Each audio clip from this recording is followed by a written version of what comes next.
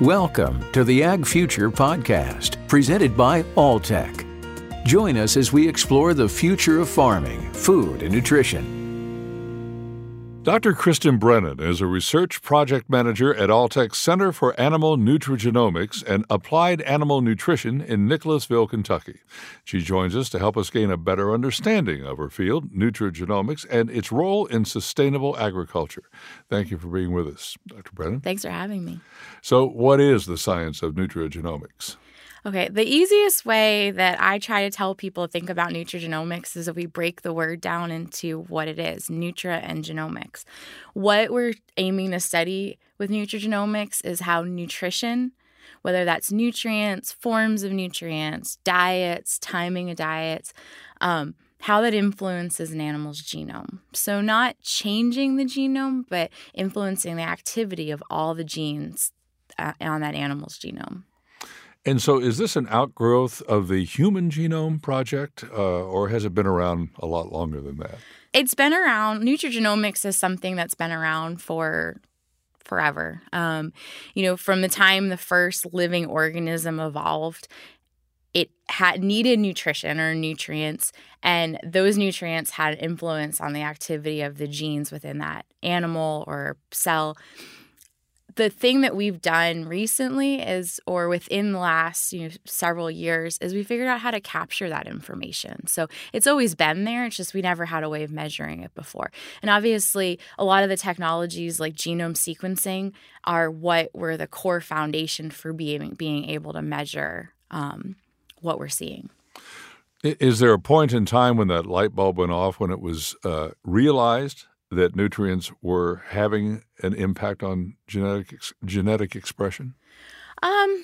I think we've known for a long time the importance of nutrition. If you look back at some of the famous quotes, and even, centuries and centuries ago, they had an idea that nutrition had a vital role. Now, I don't know if we knew at that point really what DNA was and what genes did, but we knew that nutrition could influence the outcome or, a phenotype of an animal, what we're seeing on the outside and how important it was for good health. So what are the advantages of nutrigenomics animal studies?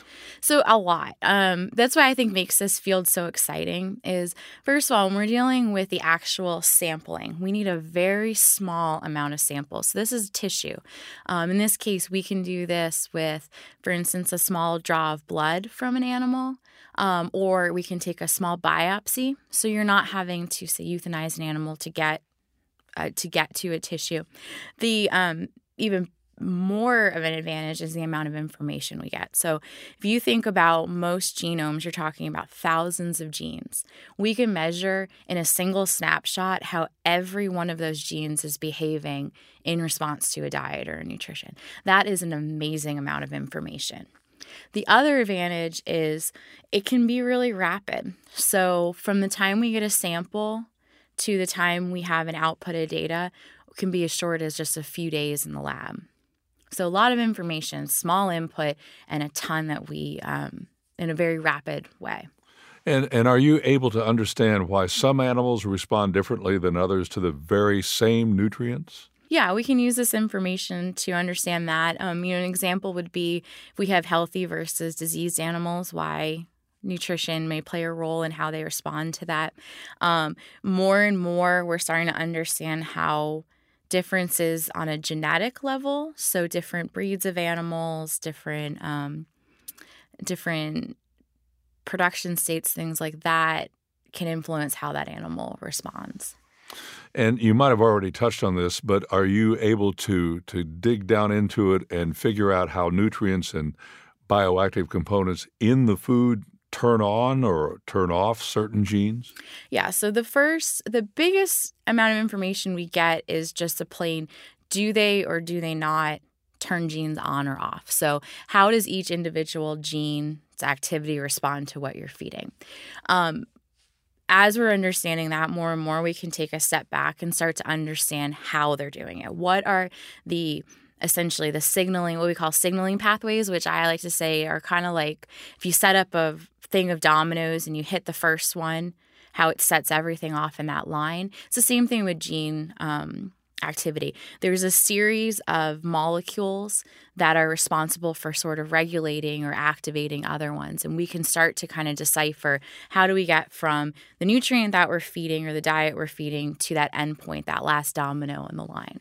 So you can actually target issues that call for some kind of nutritional intervention? Yeah, and that's obviously one of the biggest areas of, or I guess, exciting applications of this research is that we can use this to really define essentially precision nutrition. So for one of the challenges with feeding animals or people in general is that there's so many environmental influences that influence how an animal responds to diet. So things like illness and disease, but also production state, where they're living, what their basal diets are. And so we can use this technology to really kind of get precise information of how we can use nutrition to get the best performance or best health out of that animal. So how do you carry out your research? What goes on in Kristen Brennan's laboratory? It's magic. No, to do this research is several steps, and it's actually really a team effort. So when we run our studies, we will use the simplest study we have is 2 groups of animals. And because so many things could influence gene expression, we want to make sure that those 2 groups of animals are identical as possible. So same breed, sex, age, production state, they're housed in similar environments. The only thing we want different between those 2 groups is the nutrient we're interested in. So for instance, if we're looking at a form of mineral like selenium, we might have one diet that contains selenium in the form of sodium selenite, and we might have the exact same diet for the other group that has selenium in the form of organic yeast, organic selenium like our Celplex product.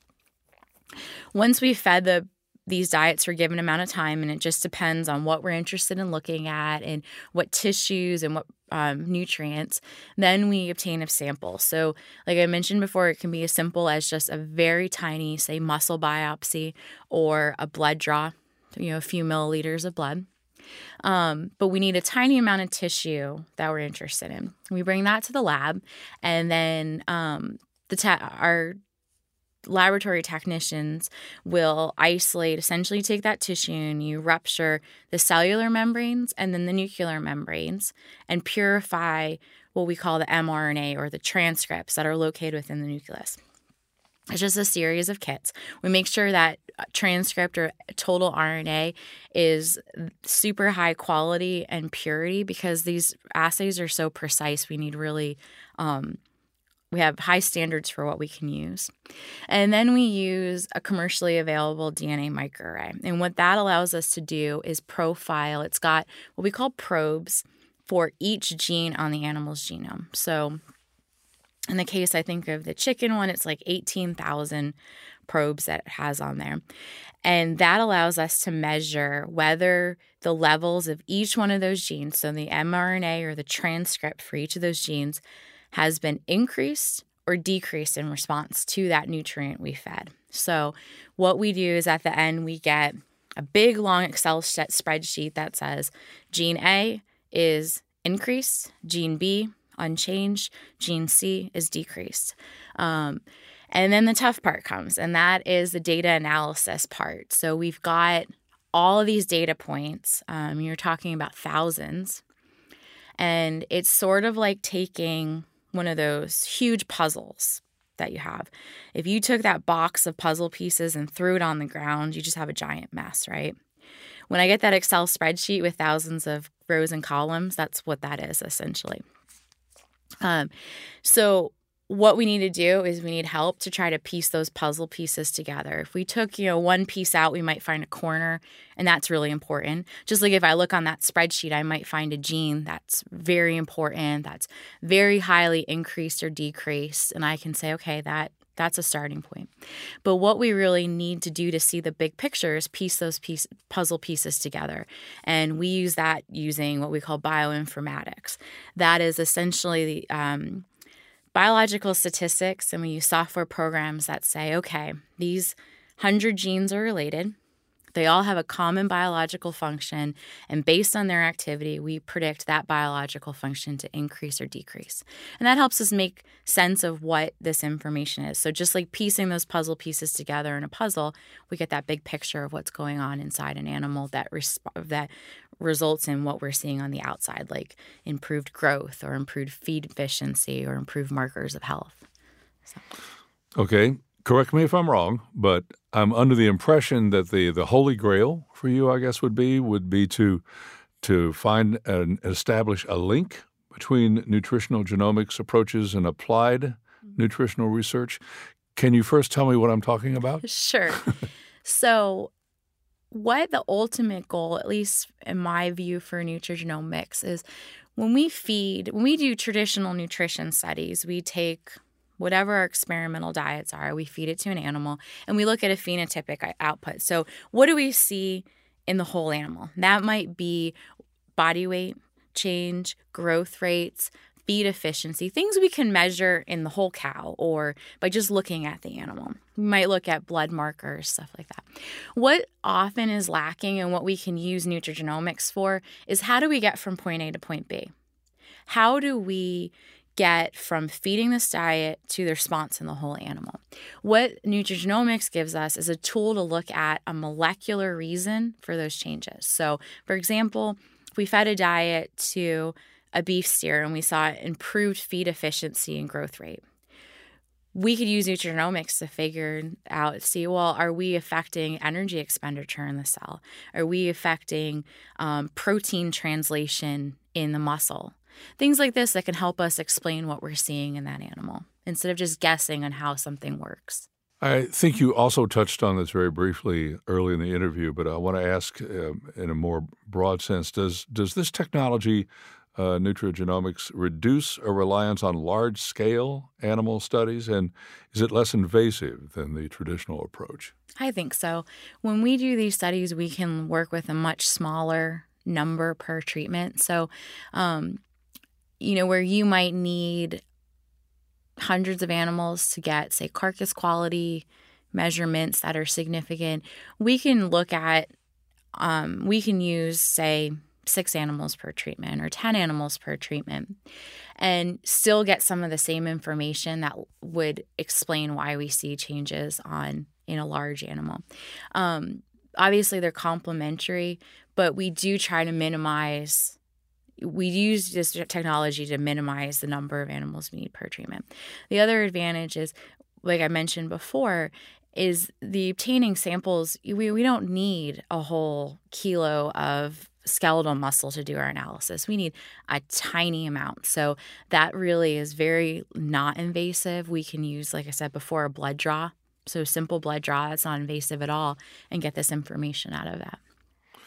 The 21st century farm is a changed place compared with the farm of the previous century, isn't it? And a big reason for that is the arrival of an awful lot of science, an awful lot of technology, sensors, big data, that kind of thing.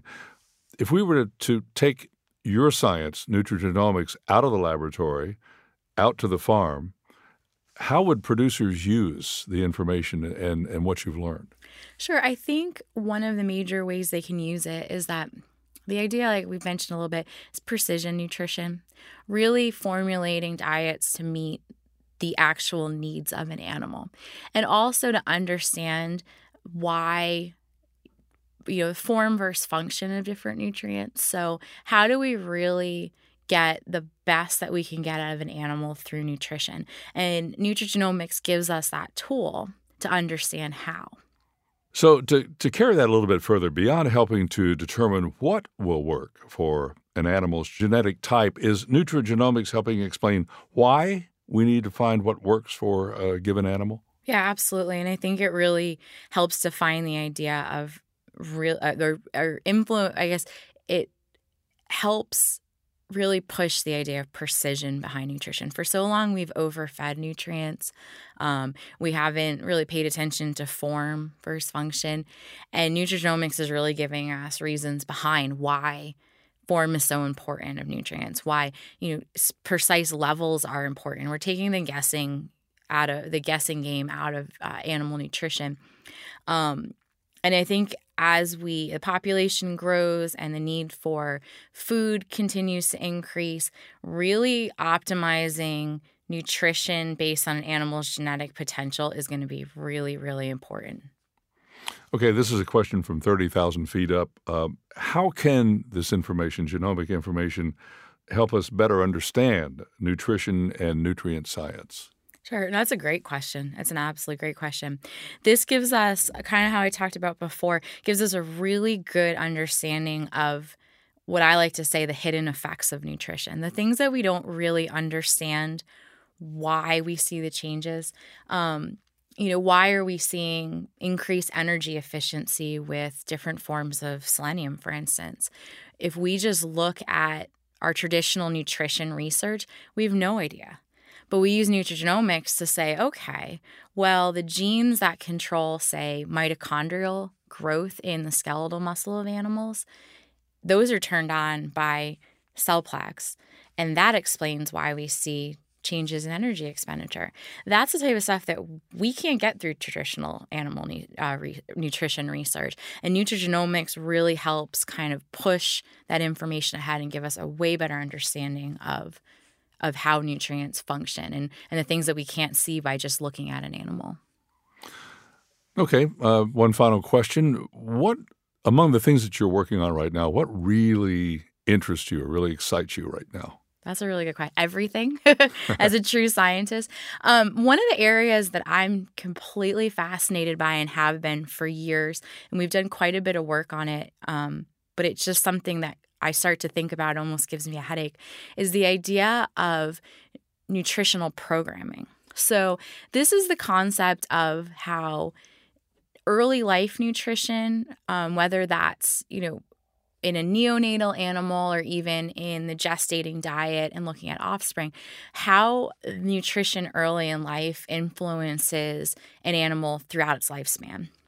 We've done a lot of work to look at some of the things that happen, like gene expression changes that occur. If we change the diet of an animal in the first 96 hours of life, the patterns and the changes that stay with that animal throughout its lifespan. And that to me completely fascinates me. And I think that's an application that is something that can be applied through all different species of animals, whether that's livestock, even humans. We think about, you are what you eat, but you're also what your mother ate and what her mother ate, and then maybe what her dad ate. It starts to really kind of fascinate you of that. So that's probably one of the most exciting areas that we work on.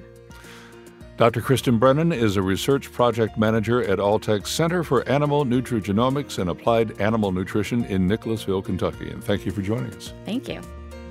Thanks for listening to another episode of the Ag Future Podcast, presented by Alltech. For show notes and more episodes, visit alltech.com/agfuture.